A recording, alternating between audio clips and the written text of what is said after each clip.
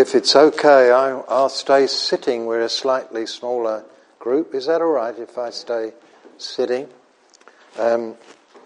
Someone told me that if your glass is messed up in with a mask on, if you put a very fine something of soap or something on there. Have you heard this? It stops it misting up. Sorry? Works as well. What does? Spit. Oh, thanks. You mean saliva?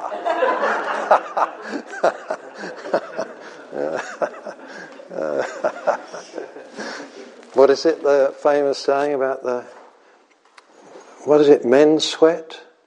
How does it go? Men perspire, ladies glow. Now that's it. Ladies glow. I knew it was something like that. Yeah. So like, different English in different countries. So the Irish wash their teeth. The Brits brush their teeth. And the Americans clean their teeth. Little things like that. Interesting, isn't it? These different things. Okay, well, it's always a privilege to sort of share and open one's heart, and that's what really I feel burdened to do, to open my heart about not just simply what the Lord has shown me about the church, but thinking about it in the context of these days and the days in which we now find ourselves. I don't know whether you do much thinking about church and church history and the events in which we are now engaged and the things that have gone past, say, in the last 200 years in history, the way the things have developed, say, even in the 20th century, just thinking of the UK, just thinking of the British Isles. For instance, Ireland is sort of, my wife is Irish, she's from the Republic, and we married in 1970, and of course we were burdened, and I don't know if you're aware that in the Republic of Ireland there were virtually no non-Catholic people except in Dublin and the environs of Dublin. Very, very few. And I can remember us trying to have meetings. We were married in 1970, so I think 71 and 72 and 73 we tried to have meetings, announced them, and nobody came. Nobody came, except the 5 or 6 of us who were... there was a man named Stanley Mahwini who wrote a book in the 60s that was called In Darkest Ireland. So you may not be aware that if a Protestant, someone from Scotland or somewhere, Faith Mission used to do ministry in Ireland, they'd even be stoned. It was in the 1960s. Or chased out of the village or the town. And there were churches in Dublin, as I say, brethren churches. Some come from a brethren background. I sometimes used to there was a big brethren assembly called Marion Hall, and there were other places, churches. And then I remember something that was a great surprise to me. We were visiting in 1975 And I was asked if I would speak, that there were some meetings going on. And I was asked to speak in a place called John o' God's, which was a Roman Catholic priests and nuns place. And I went along there, and there were scores of priests and nuns and Roman Catholic people. And they were really hungry for the Spirit, for the Lord. And we had great times there. And then I was asked if I would speak. It was one Sunday evening. And the meeting was in the back of a Church of Ireland church. And it was packed with all kinds of people. And suddenly I became aware that in the space of 5 years, something was happening. That God was moving in Ireland. And it was quite wonderful. And so often I would return, sometimes with my wife, sometimes my daughter was young in those days, and my son who lives in Australia. And we would go, and there were meetings springing up all over Ireland, and we started a conference. It was so much so that there was a desire, and these were people, some of them were priests by background, who by this time had left the Roman Catholic Church. And we'd have this conference, and there were, I don't know if you know the jokes, the Brits say jokes about the Irish, don't they? How do you brainwash an Irishman? Fill his wellies with water. Those sort of jokes. Well, the Irish tell jokes about the Kerry man, the man from County Kerry. And I can remember being in Kerry and meetings that were beginning, and old farmers who'd been staunch Roman Catholics. I remember one gentleman at the conference, we had baptisms always on a Tuesday in the conference, and I can remember this old gentleman with his farm boots on and his his braces, and he marched into the sea to be baptized and confess the Lord. And they were very wonderful times. And, that went on, and I can remember around about 1984 or 85, I was speaking to an older Irish brother who'd never been a Roman Catholic, but he'd always loved the Lord, and he was a ministering brother. And I said, Eddie, his name was Eddie, isn't this wonderful, what God is doing here in Ireland? And he said this to me. He said, yes, Bernard, it is wonderful. He said, but in 10 years' time they'll all be squabbling. They're Irish. And they'll all be squabbling. And it was almost a prophetic word, because that's what began to happen, and things became scattered. The conference, I think, disbanded in about 99. I went there from Australia in 99 just to visit. But things changed. The processes of history in God's church. One of the things they squabbled over wasn't music.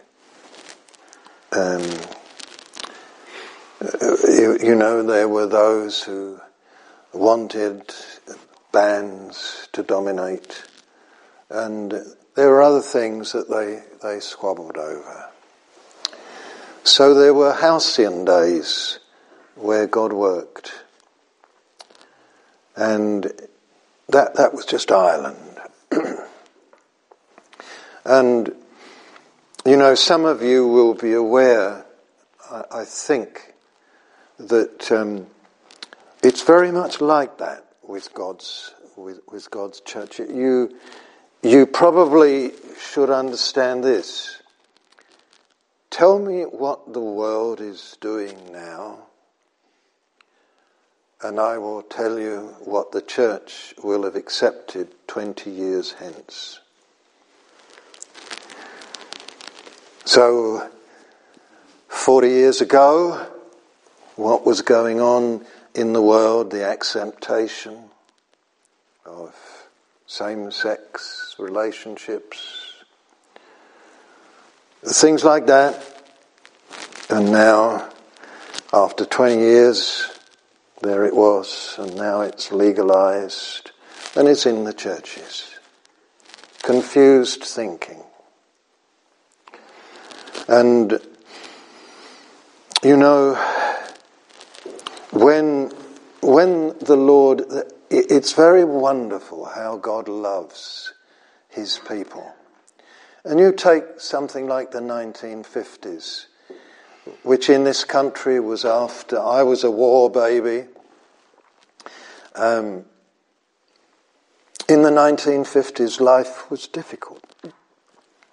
You know, rationing was still on. Things were like that. And the church, the Pentecostals, were really like a ghetto. Didn't mix with many. And there were things going on. The evangelical church was endeavouring the Baptists and so on. And the famous name that you'll all have heard of became quite prominent in London, Martin Lloyd-Jones. And you'll have heard of Keswick Convention, where there were speakers down there in Torquay at Upton Vale. Of course, they always had a good teaching brother and minister who would teach the word. Francis Dixon was one, I think, years ago. But it's an amazing thing. And then, in the very early 60s, there came this move where people became thirsty for the Holy Spirit. And they were hungry for the Lord, young people particularly. And this wasn't just in the United Kingdom, this was in New Zealand, for instance, this was in the United States. And so there was the beginnings of a breath, a breathing of God. And then this affected people, Anglican people. Some of you may have heard of a man named, what's his name? He was a curate, Michael Harper. And there were others. And so there was a lot of new churches that began to be birthed. You all right, Brenda? I'm just checking if I've got my lights on. Okay.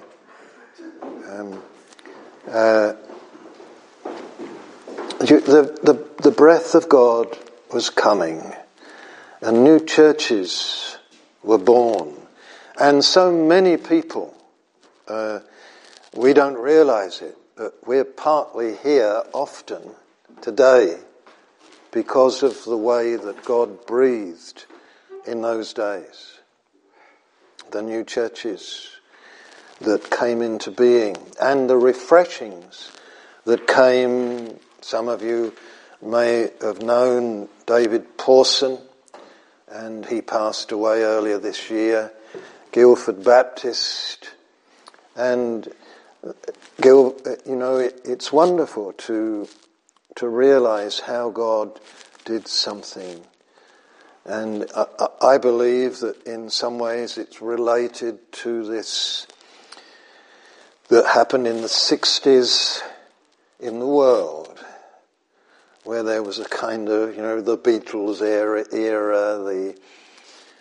it's an amazing thing how there was a desire to know, a desire to adventure, a desire to learn, a desire to go after things. And all right, in the world it was, what did they used to call them? The mods, the rockers, what?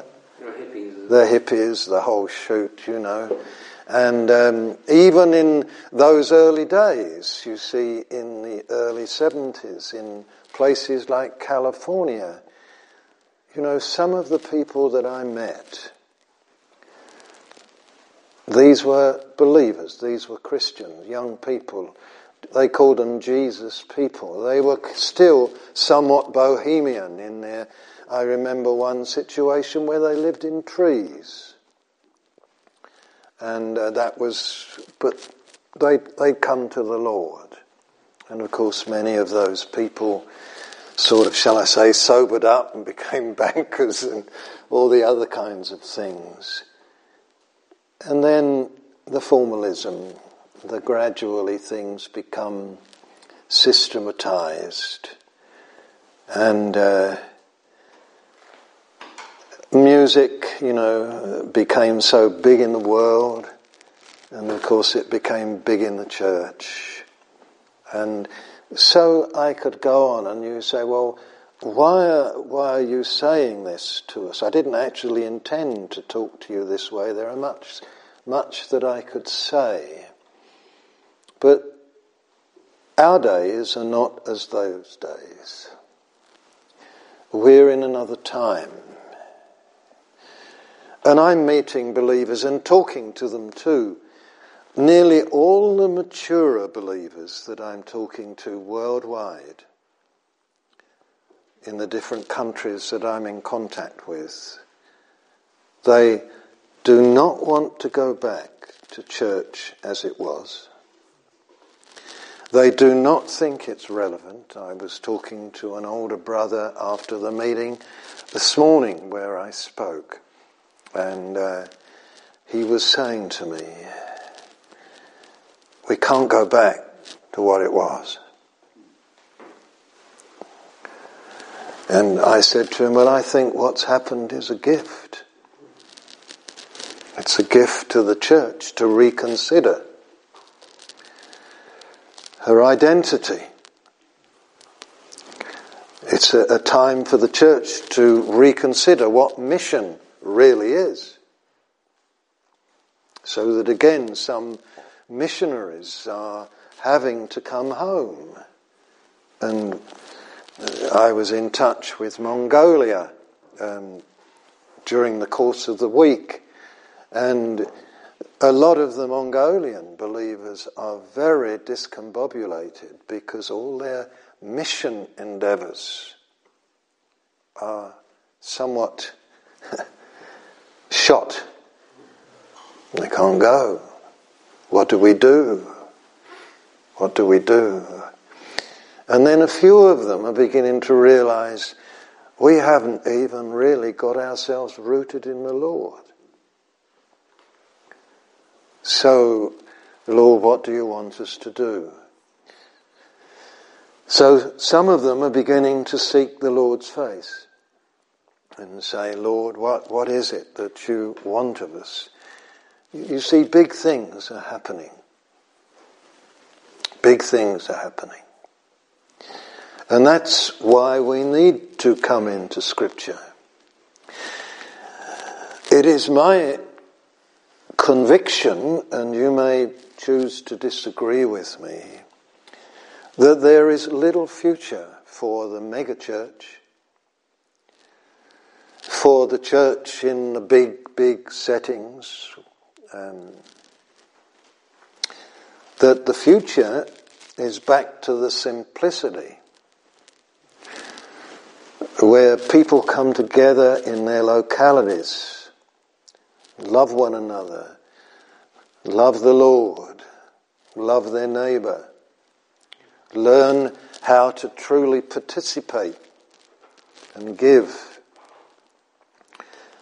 as they come together. simplify all of the organisation to the utter minimum, as it was in the beginning. The way, the scripture talks about church is rather vague, but it gives no suggestion of massive organisation. It gives no indication of the kind of things that are developed nowadays. It gives no indication, for instance. I don't know if you're aware that architecture is not a chance issue. Are you aware that church architecture has meaning? It speaks. So, for instance, if I was to ask you about what is central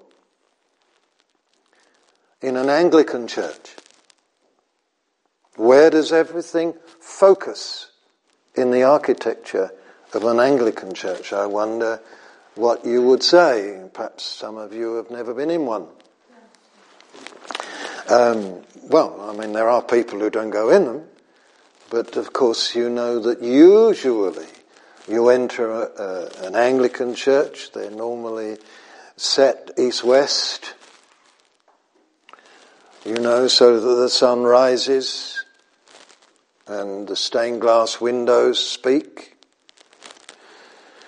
The messages of God, maybe the shepherd and things like this, because many people couldn't read. But you enter from the south, and the first thing you go past as you enter, of course, is the font. That's how you enter God's church, by a baptism. They think it's a child baptism, but there's truth. You enter in through a baptism. And then you make your way down the nave. You're on a pilgrimage.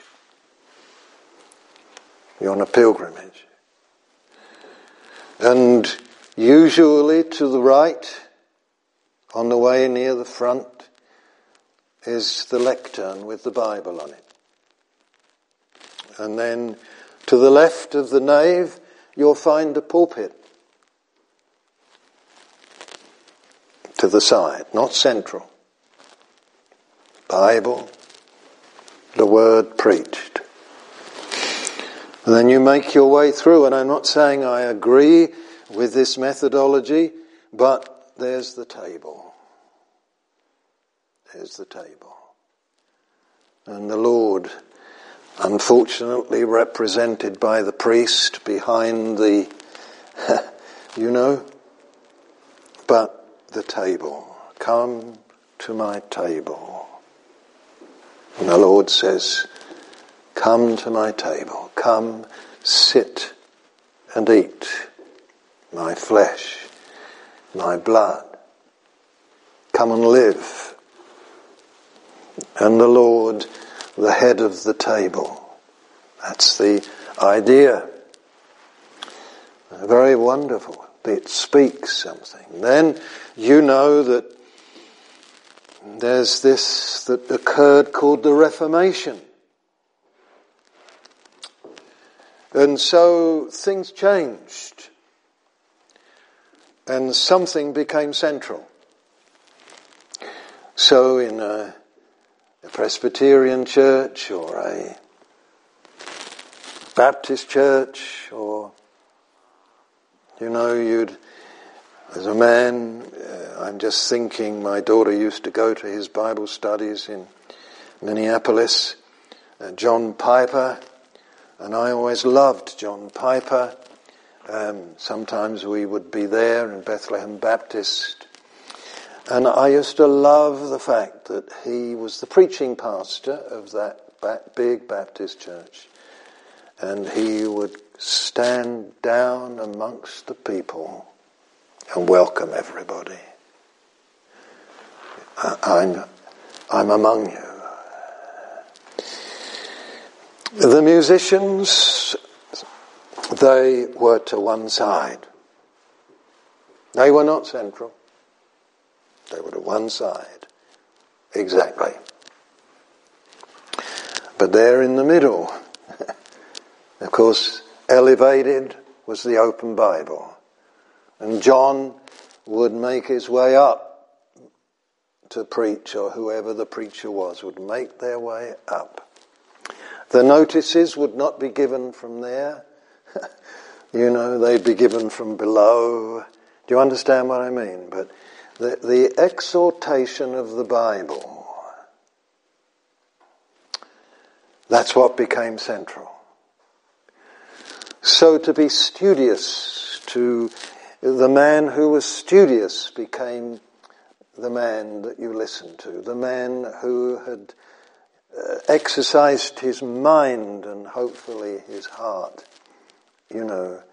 and belief in the doctrines came. Interesting, isn't it? And then I think of churches in which I often preach in many countries, and the Bible's not there, and the table's not there, but the band is there. And they are central and they command the whole thing. And not only so, but the buildings are built, like a cinema, where everything focuses on what's going on in the stage. In some churches that I have spoken in, the stage is so massive, it's unbelievable. For not only the band, but the dancers, and the flag wavers, and this and that and the other. Architecture speaks. Architecture speaks. And I am saying to you, God is not pleased. God is not pleased when things focus in the wrong place. God is not pleased when people gather to the wrong thing.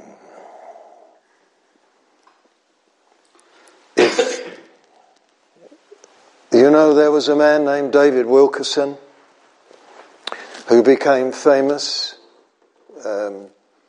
because he was a young man who came from a Pentecostal background in the United States, rural.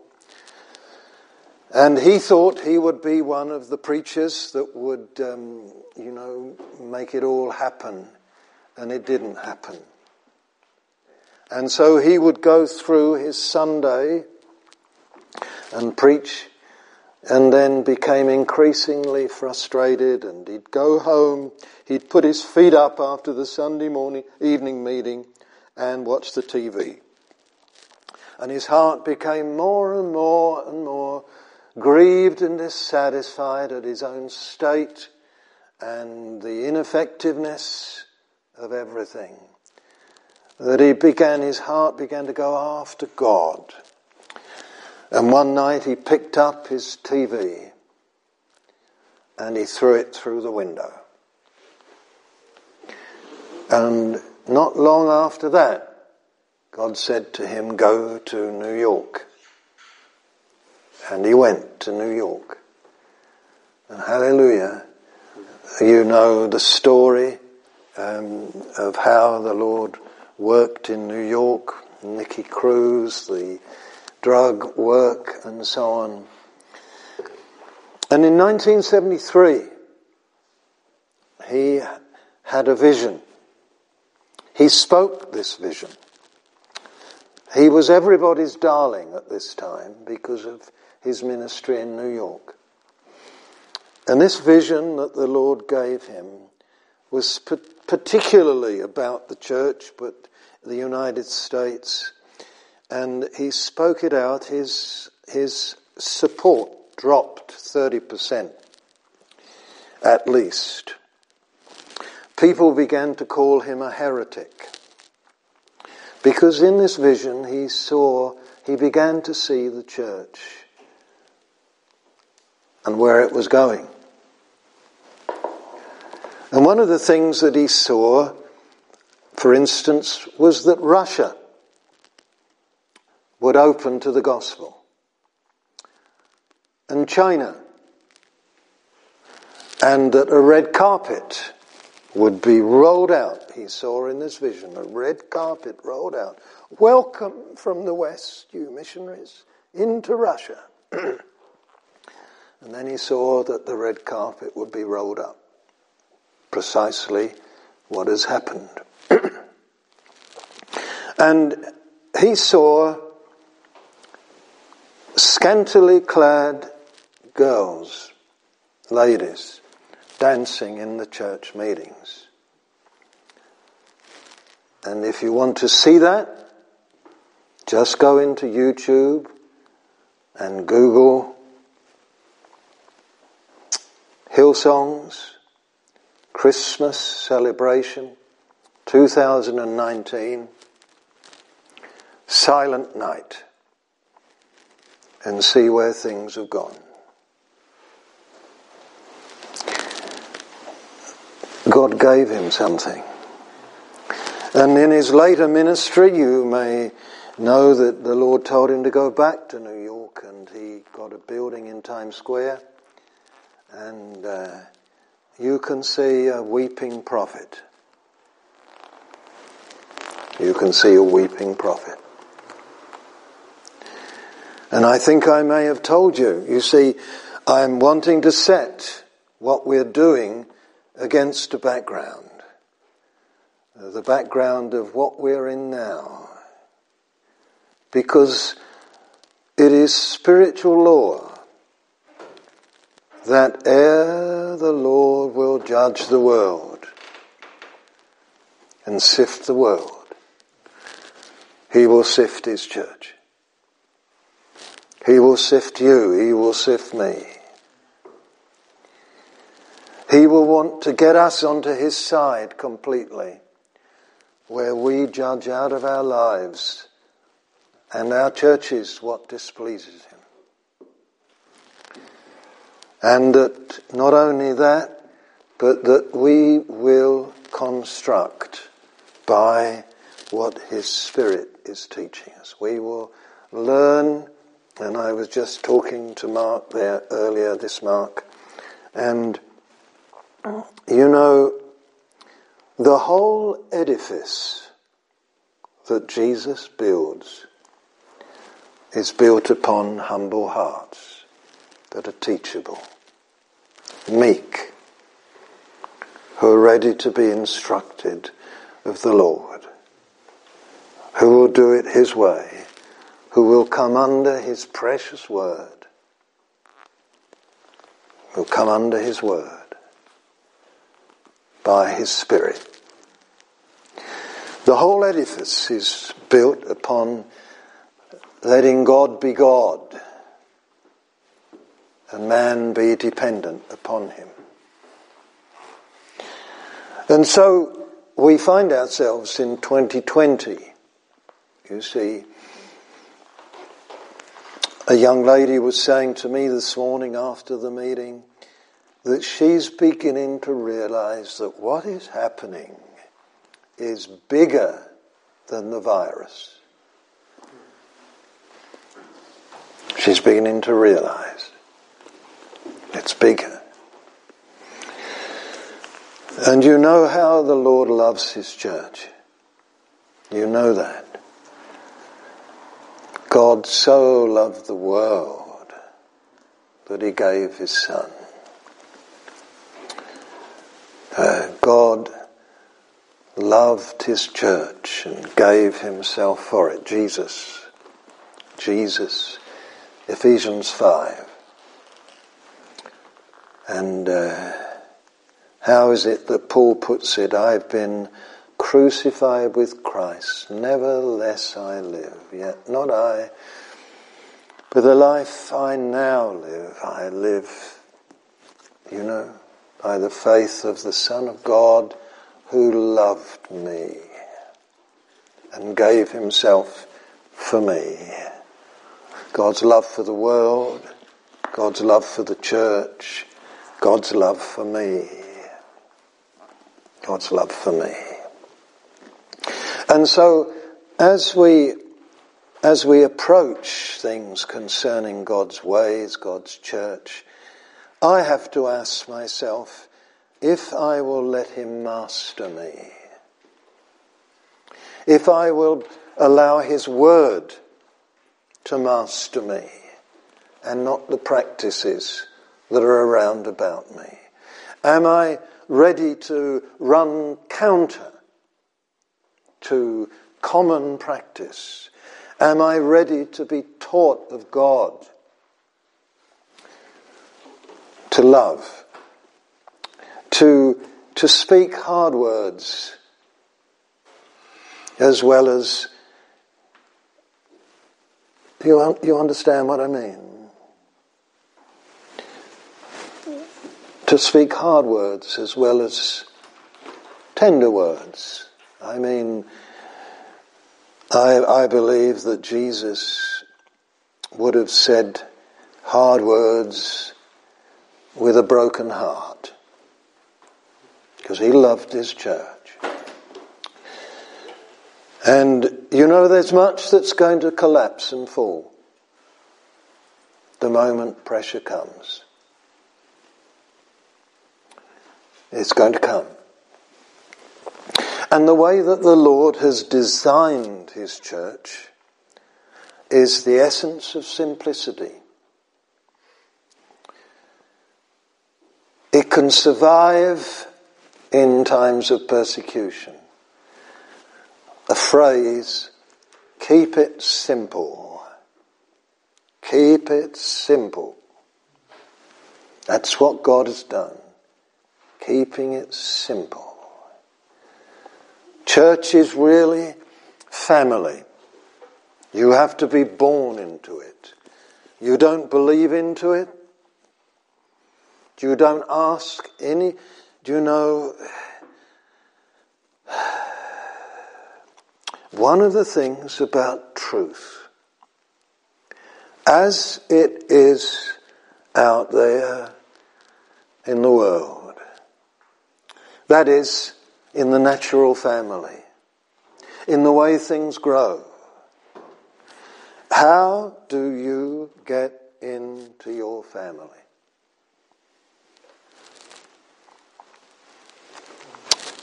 How did you come to be? It's not a trick question. You know the answer. You were conceived by the glorious agreement, we hope, of a man and a woman, your mother and father. By the glorious agreement. And you were conceived. And then after a certain period, you were born into that family. And you began to bear the name of that family. Amen. As in the natural, so in the spiritual. That's how people enter into the family of God. By the glorious agreement of the Father and Son, there is a sending of his word into your heart. And of that word, there is a conception of life within you, and there comes the time when you are born of that Spirit into the family of God. And it's not Baptist, and it's not Anglican, and it's not Roman Catholic. There is one Father in the family.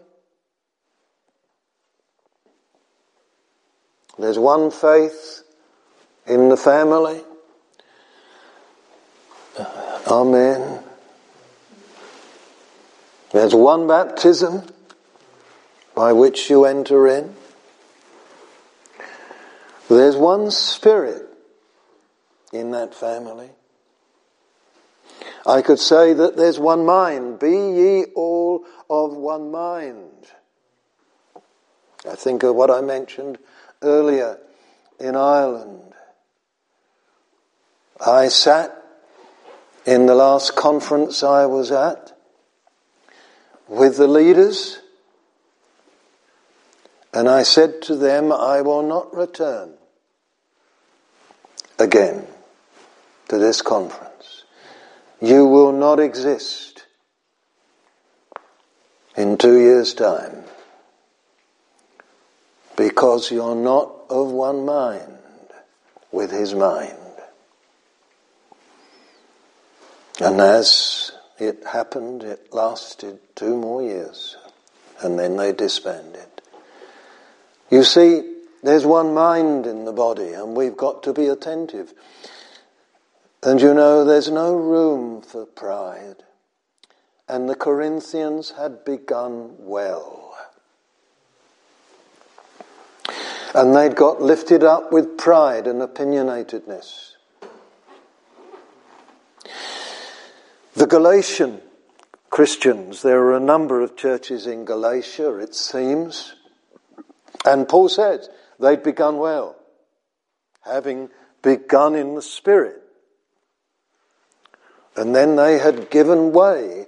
And remember, we're only talking about 10 or 12 years to when they had gone into legalism. They hadn't got lifted up with pride in the same way as the Corinthians had, but the Galatians had got lifted up in ways and keeping the law, going back to the law, departing from the Spirit. They had begun in the Spirit. Wonderful.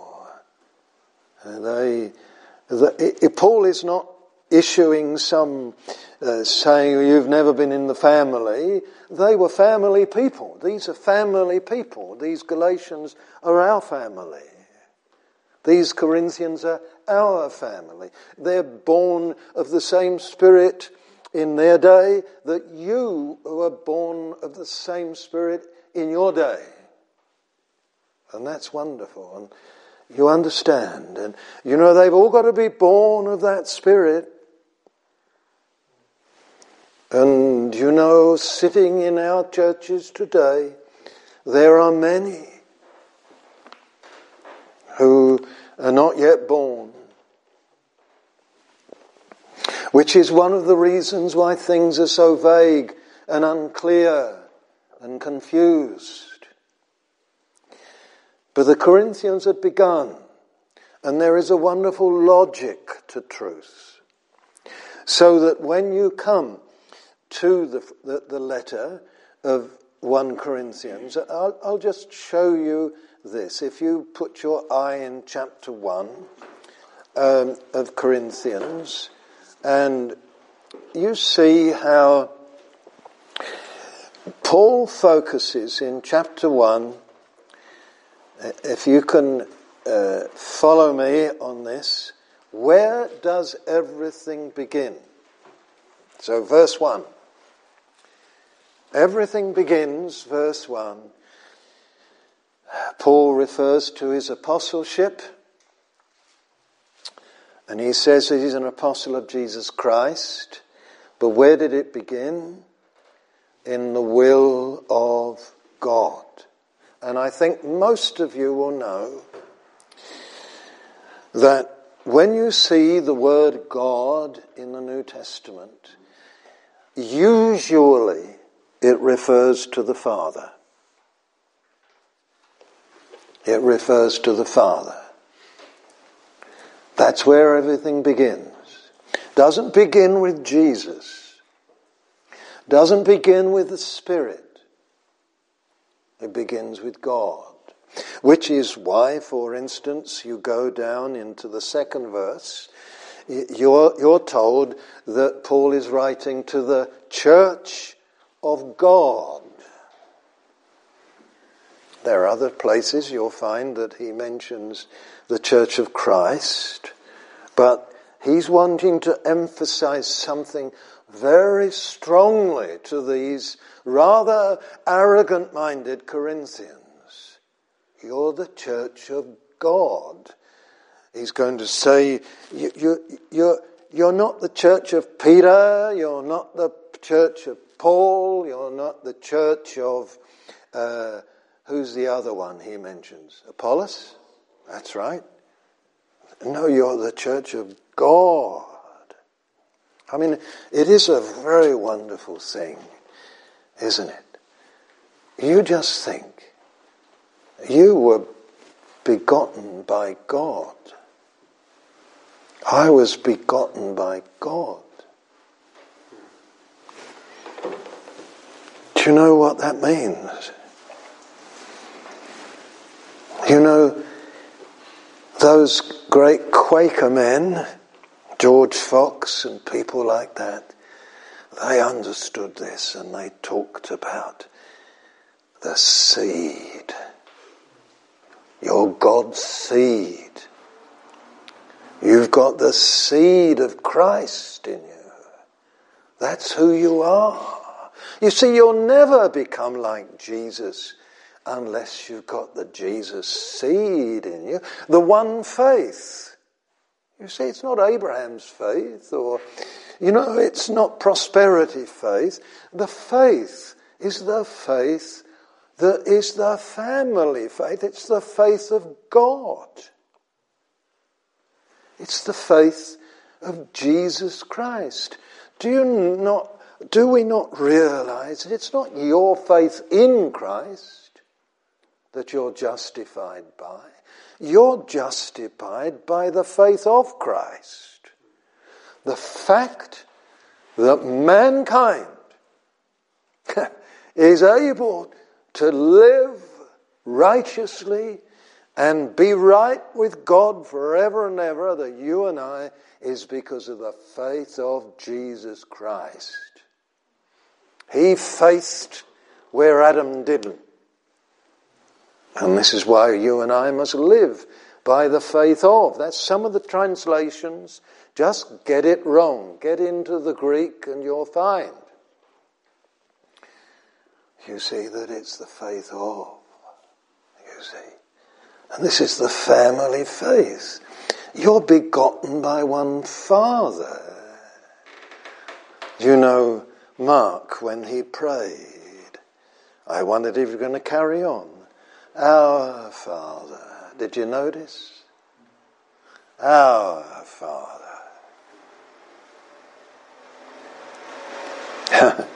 Wonderful. Our Father.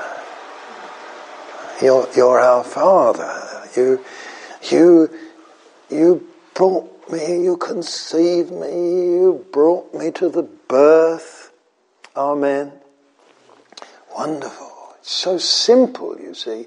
And this is where the Corinthians were drifting. And you notice, you go down, I thank my God, verse 4, always concerning you, because of the grace of God that was given to you by Jesus Christ, by Christ Jesus, that you were enriched by him. Wonderful. In all utterance. That's tremendous. Enriched by who? I thank my God.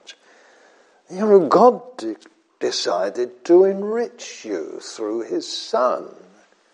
It's the Father, you see, who enriched you. And you go down and it says here, this verse I think we touched on last time, God, verse 9, is faithful, by whom you were called into the fellowship of his Son. Don't you want to be in that kind of intimate fellowship with his Son? This is where the church is called to. Oh, Corinthians, dear Corinthians, where have you gone? What are you fellowshipping in? I can remember, you learn some of the best lessons by your stupid mistakes. And I remember my wife and I being moved up country at a certain time. I won't go into details of where. and we joined this church and we were part of it. And then after about 4 months, I found myself to become the spokesperson for people who were renegade in the fellowship. You know, I found myself in agreement with their criticisms, and my wife and I, and being Bernard, I ended up being the spokesperson. And so I went to the leader and I said this, that and the other, blah, blah, you know, and oh dear. And then the Lord woke me up. And I had to go to that leader and I had to repent and apologize to him. Oh, brother, I'm sorry. Because the Lord showed me that he'd given this man the charge, the responsibility. Bernard, keep your mouth shut. And I went to those people that I'd been having fellowship with, a fellowship of disaffection, a fellowship of complaint. And I had to repent. And it's wonderful to repent. It's like a burden rolls away. A burden rolls away. You see, you're not called into the fellowship of belly aching.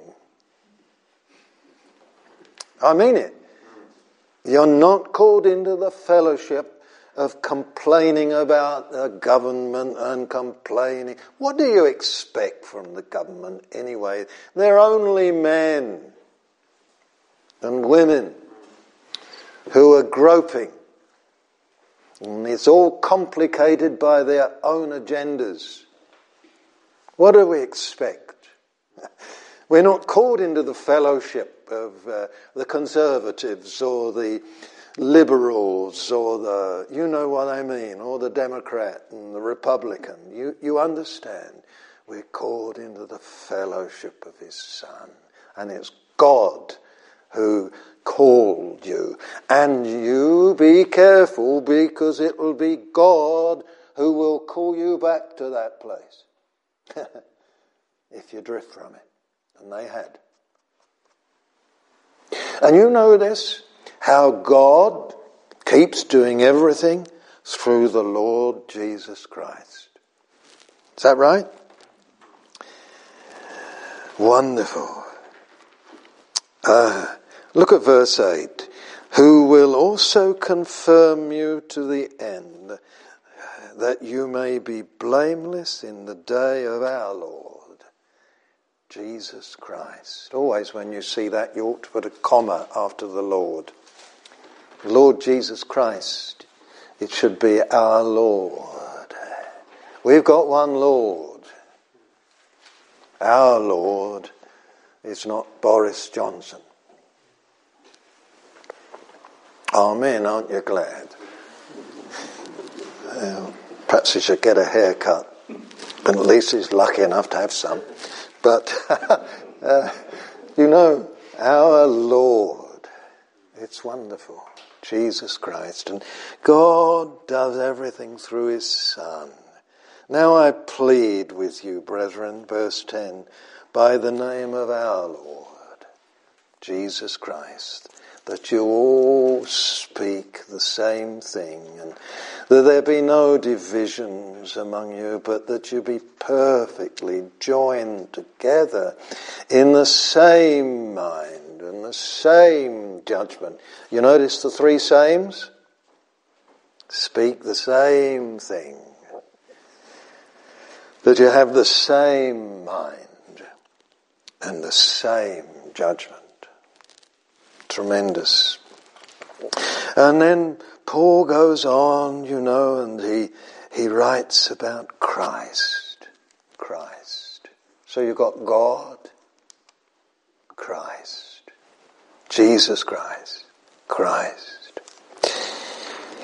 Verse 18, you know, the power of God is in his Son.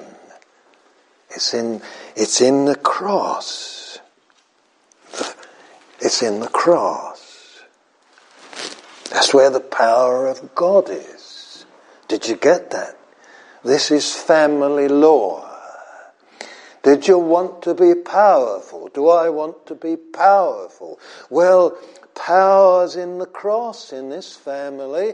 Power's in being crucified. Power is in being nothing. Power is not in being a brilliant musician and swaying the crowds. Power is not in being a great orator and Greek style as it was in those days. Power in this family is in the cross. That's where the dynamis is, the dynamo, the energy. When I'm weak, then I am strong. Isn't that what Paul said? He'd learnt the secret of the family power.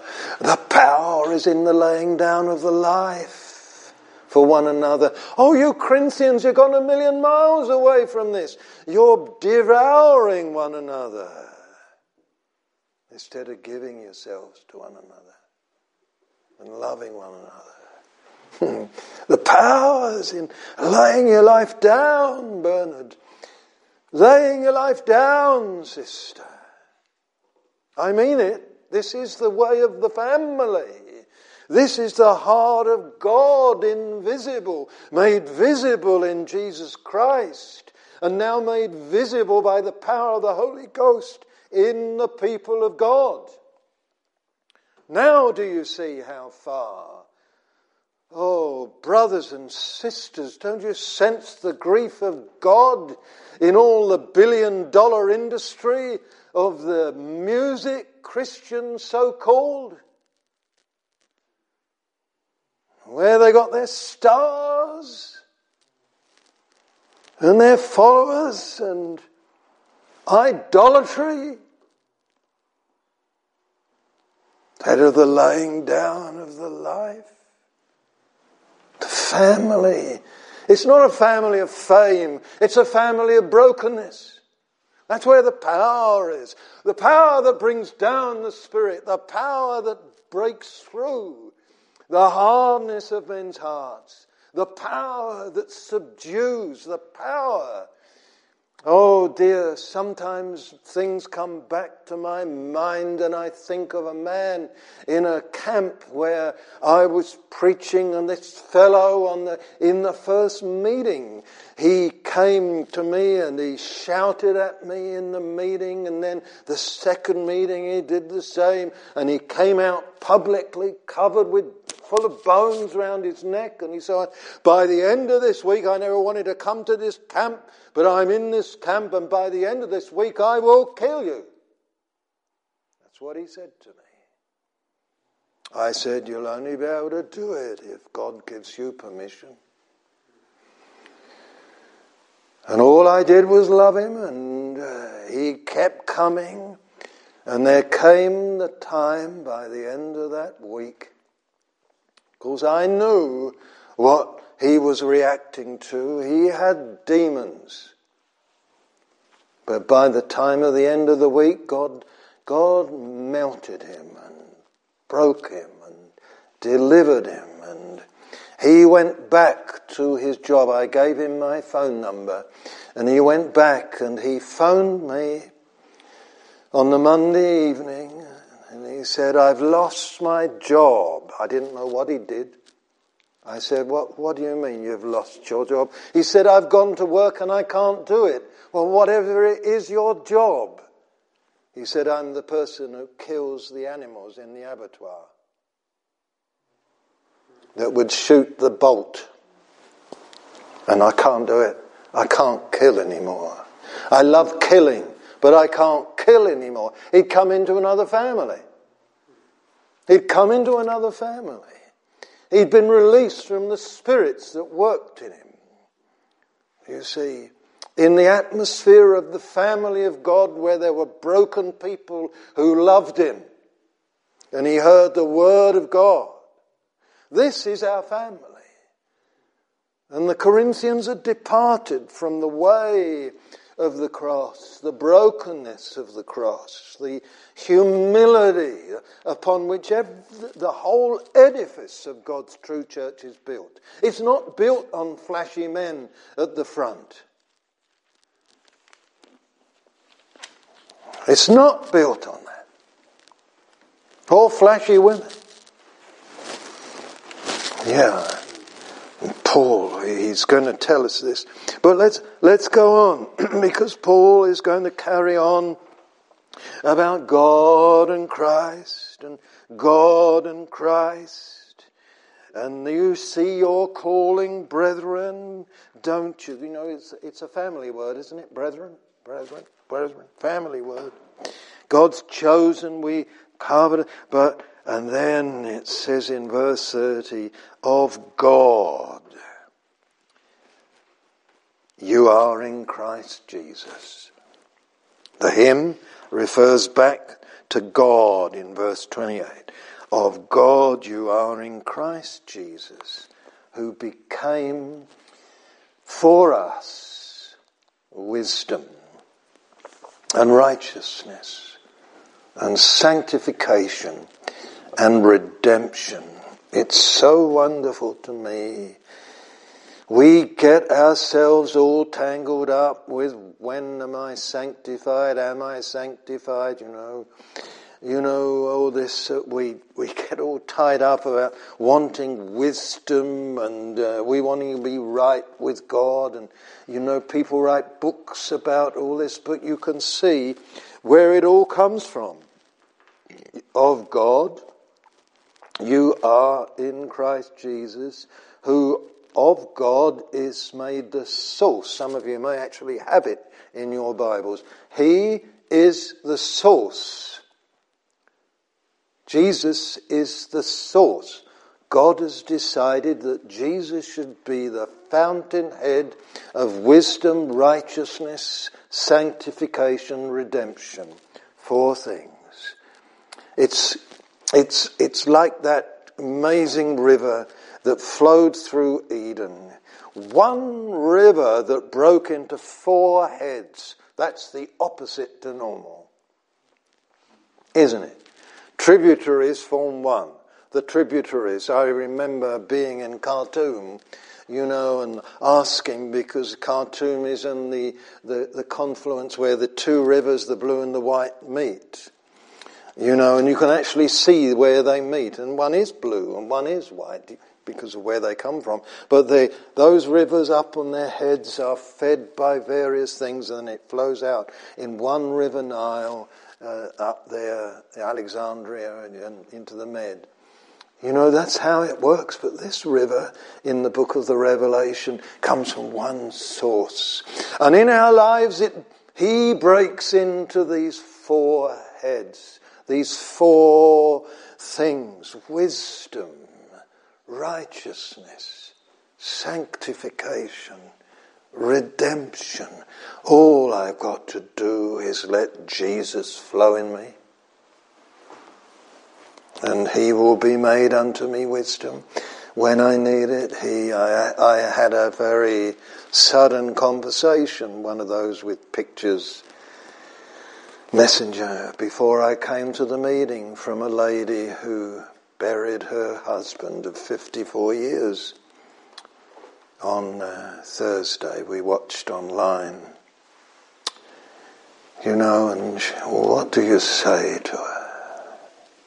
She's weeping. What do you say? Just love her and let Jesus be wisdom. And she seemed to be comforted.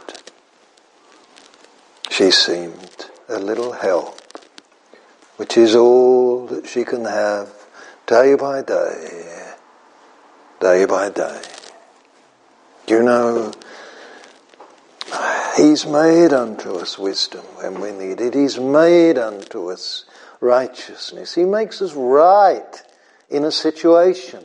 We try to be right, you know.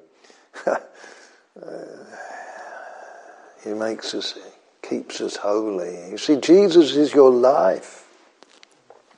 So are you seeing chapter 1? God, Jesus, and this lovely man Paul. And then suddenly you come in chapter 2 to Spirit. He hasn't been mentioned. Spirit hasn't been mentioned. Is that? I'm just looking at the clock. Is that 20 to 9? 20 past 8. Okay. All right. We've got.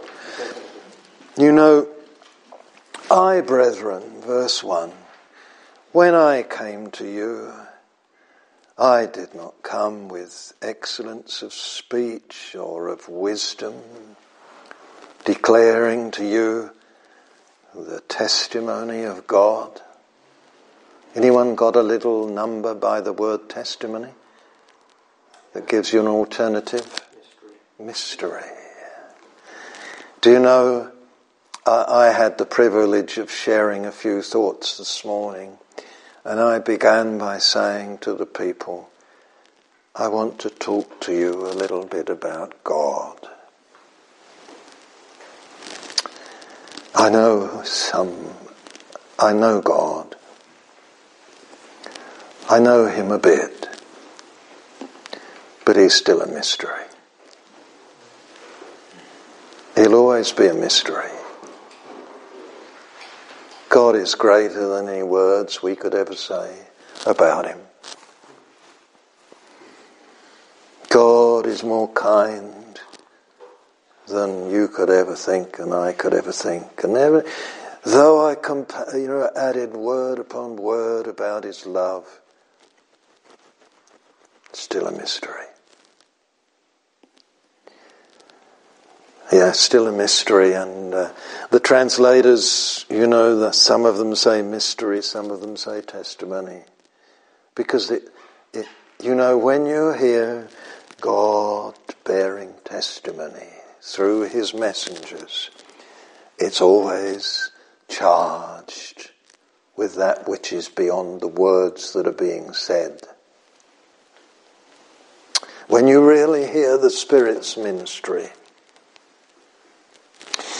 it's always got that content that's not a lecture. It's got the mystery of God in it. Do you understand what I'm trying to say to you? You see, don't try and surround it with your understanding. Don't try and comprehend it with your brain. I had a lovely conversation with a young man in Liberty College, Liberty University in Lynchburg, Virginia yesterday. And he said to me, Uncle Bernard, that's who I am to him, Uncle Bernard, he said, I've got such problems, with this course that I'm doing. I can't seem to put it all together. He said, oh dear. I said, well, neither could Einstein. And so don't worry. I said to him, do you know what happened to Einstein? He just he had a kind of eureka moment, and it all kind of clicked. And I said, his name's Nate. I said, Nate, you talk to God and ask God to give you a moment when it all clicks. Just rest in God. Do your homework, read the stuff, and it'll click. Because you're in the place where God wants you to be. And he said, I think I understand that. You see. Because everything's mystery. But we've been raised in a world that worships the brain. So the doctor, the good doctor, he will be humble because he knows up to a point. Do you know the good scientist? This is one of the ways you know that Richard Dawkins is not really what he says he is, because he seems to be filled with pride. But most good scientists are utterly humble, because what they know is multiplied by, far multiplied more by what I don't know. You see, it's like that in the things of God. Then shall we know. Then shall we know. Now we know in part. Amen. Doesn't this thrill you, you see? And so Paul says, when I came to you, declaring the mystery, the testimony of God.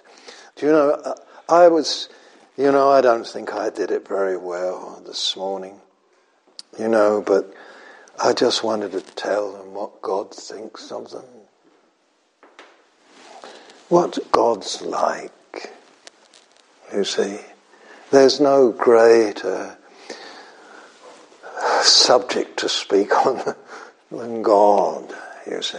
Because, God wants to give his testimony. That's what the gospel is.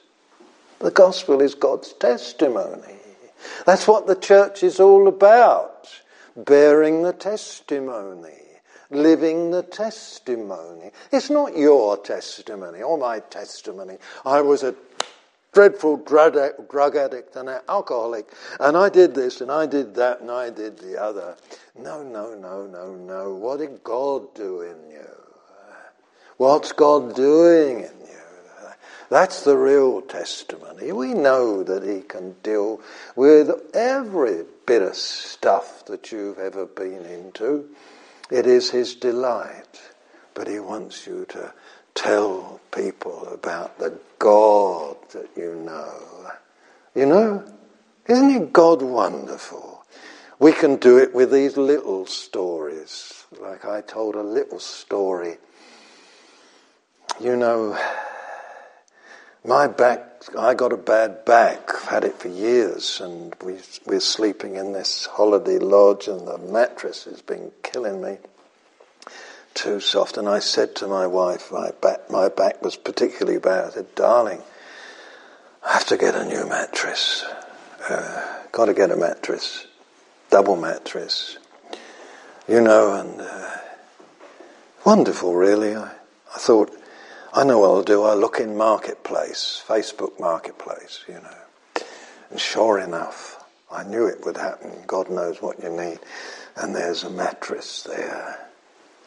And this mattress, only been used by my teenage son on his double bed. Why I had a double bed, I don't know. And it's firm. That's what I want. Firm. Give me firm, please. Give me firm. So I phoned up the lady, and I thought, she's got an unusual name, lives in an unusual place, a place called Two Oaks. Some place out towards, between Newton and Totnes. And Twin Oaks, Two Oaks, is it? Do you know it? 2 Mile. Who? 2 Mile. 2 Mile Oak. Yeah, you got it. So I went out to see her. And, the Lord's wonderful. I found the place, and there she was, Chinese. Porsche in the drive. A few other nice cars in the drive, wealthy home.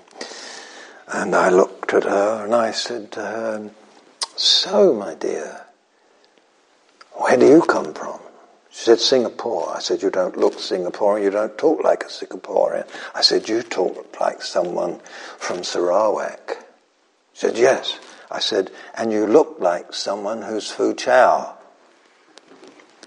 She said, yes. How did you know? I said, just the shape of your face. Do you know Fu Chao people? Oh, yes, I know.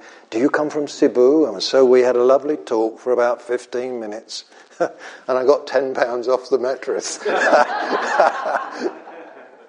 But, just little stories like that. God, he knows what you have need of. Testimony of God. Even the little things. The timings. Just that day, she'd only put it up on Facebook marketplace a few hours earlier. Someone else had rung up, she said, but you rang up first, and I made the other person wait. And I thought, thank you, Lord. And so often life is teeming with miracles. Teeming with the care of God. The testimony of God. And Paul says he was declaring this testimony, wasn't he? And he said, I was with you, you know. I just wanted to know no one but Jesus Christ and him crucified. Verse 2, I was with you in weakness, in fear, in much trembling. And my speech and my preaching were not with persuasive words of human wisdom, but in demonstration of the Spirit. Now, if I had time, I'd take you through a whole lot of words about the Spirit. Perhaps we'll get to it another time, but this is the first time in the letter he mentions the Spirit. I was with you in demonstration of the Spirit and of power. That's what the church must learn to be a demonstration of the Spirit and of the power. Must learn the secrets of that. It mustn't be a demonstration of human wisdom. It must demonstrate the Spirit. A demonstration of love. And at times a demonstration of miracles. A demonstration. The church is called to demonstrate God. You've been to marketplaces, haven't you? And the big crowd gathered around some vendor who's demonstrating the latest thing for cleaning the floors or something. Do they still do that? They certainly do it in Asia. You know, and you go and just listen to the man and see what he's doing, and they sort of clean all the stains off this bit of dirty, you know, in no time. And of course when you buy the stuff and try it, it doesn't work. But you wonder, where's the trick? But you know what I'm saying? They demonstrate the thing. They demonstrate it. And Paul said, I demonstrated the Spirit and power. I was with you in weakness, and yet you saw me strong, didn't you? You saw me broken, but you saw that there was a word of power. You saw, but by the way, there's no particular mention of miracles in the Acts account, but possibly they happened. Why not? He was an apostle. And in fact, these signs should follow those that believe. Don't expect everyone, but there are times every preacher should have seen that God was pleased to do some healing or some miracle, something. You know, in a church there should be some of those demonstrations where the Lord does a miracle. Has that happened in your church? You know, where sometimes in physical miracles, perhaps miracles of supply. You know, miracles of supply. Do you know where God wants to show his hand, and he wants people who are utterly dependent, you see, because they've been made weak. They're crucified. I was with you in demonstration of the Spirit and of power, that your faith should not be in the wisdom of men, but in the power of God. This is very important, brothers and sisters. This is very important, because one of the reasons for the instability that we witness in many people's lives in the churches is because their faith has been in the texts, or they've been in the belief system, or I gave my heart to Jesus. Why didn't it work? And so on and so forth. Because that's where their faith was planted. Instead of being planted, where does he say it should be planted? Your faith planted in the power of God. They met the power of God. Amen. And it wasn't only a merely emotional thing. Have you met the power of God?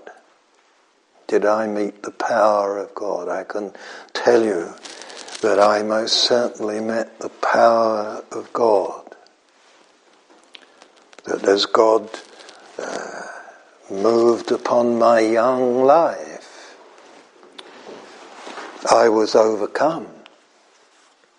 I had to go forward. It wasn't the eloquence of the preacher. In fact, he was pretty lousy that night. And it was in a house. But God had been moving on my heart with his power. He'd been drawing me. He'd been convicting me. He'd been convincing me. I had to go down on my face out there at the front. I had to. And as I did so, the power of God met me. It wasn't the eloquence of the preacher. I can remember what he was preaching on was completely disconnected with what God was doing in my heart. He was talking about Jesus standing with one foot on Mount of Olives and one foot somewhere else. I can't remember where, but he was speaking on sort of one of these end times things. But I went, God dealt, you see. Everyone doesn't have to be like me, but you must have a rooting there where the Spirit is demonstrated to you. You know you've met God, and God is greater than the church where it happens, or the minister that is involved, if there is one. You know where you're meeting God, if I may put it this way, man to man. I should say man to God, woman to God, yourself to his self. This is where it happened. And Paul is saying, this is what happened to you Corinthians. This is why some of you were homosexuals and were catamites and were gossips and were this and robbers and I don't know what. And he could equally have said, and some of you were really pleasant, nice people, but underneath were seething at times. He could have said all that, but you were. He could say that because they'd met the power. Paul had demonstrated the power and the wisdom, the Spirit of God. There was an invisible presence with him. Dare I say that? Do you understand? We're not talking about a ghost, but we're talking about a spirit. The words that I that are spirit and life. That's what our Lord Jesus said. And this is why, that there are those of us here, and we must come to this place of, oh Lord, I see that I'm not standing, my faith is not standing on the fact that I really met you. I've really met you. That's why it's such a privilege, isn't it, to meet people, and you get a great sense This woman knows God. This person knows God. There's a presence with them. It's right, isn't it? It's right. What a privilege to have had people in your background that were like that to you. I remember going to see a man one day. I was in a very broken state. And he said this to me, "Bernard, I can't help you. I can't help you. But I can take you to a place where I made the floorboards wet with my tears as I went through with God. I can't help you. What's happening to you now, I can't help you. But I can take you to a place where I made the floorboards wet with my tears." That was enough. Someone had gone that way before to pass in yet more to the power of God. To pass in yet more from self to Christ. To pass in yet more. Amen? See, this is church business. This is church business. This is the business we're in. This is why when you meet God in the power in this way, you're not afraid of someone who comes to you with demons or someone who wants to kill you or someone who has got such a burden on their back. You know that it can roll away. You know. See, this is the church's business. This is what it's all about. It's not getting them all to believe the right things. It's to do with them meeting God in power.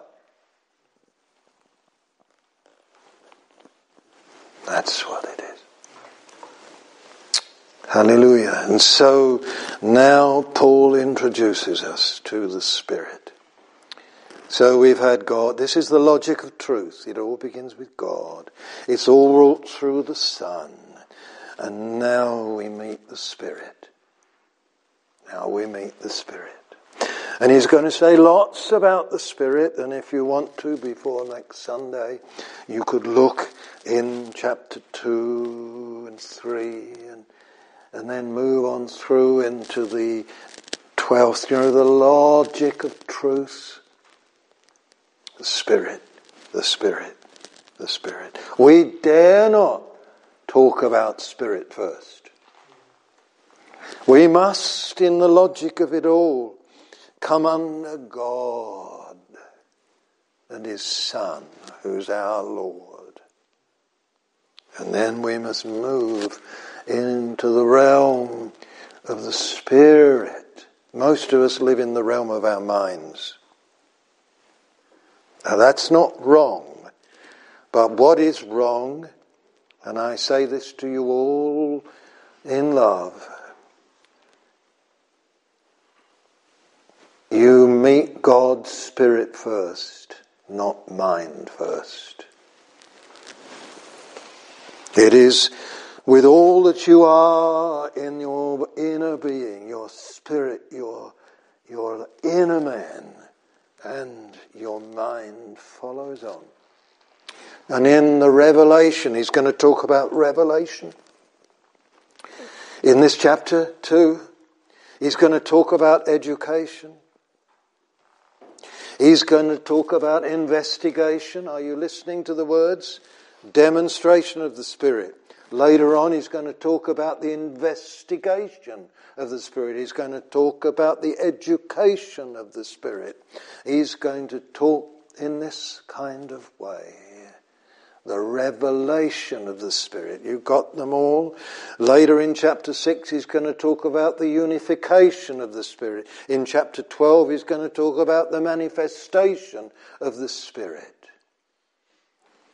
There's 7 or 8 things, and he talks about the wonderful ministry of the Spirit that will sustain the church. 8:45, close my Bible.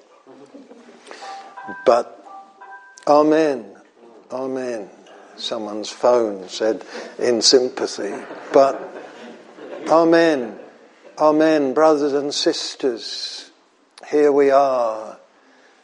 Oh Lord, teach me. Teach me thy ways. Teach me thy heart. Teach me thy church. Teach me. Teach us. Lord, bring me in. Bring me in. Bring me in. Hallelujah. Till I'm in the place where I'm beside myself in the right way. You know how wonderful the Lord is. You know, his ways are tremendous, aren't they? Hallelujah. We'll pray, can we? Is that all right, Mark, for 5 minutes, and just be before the Lord? And if you want to pray out and whatever, then amen.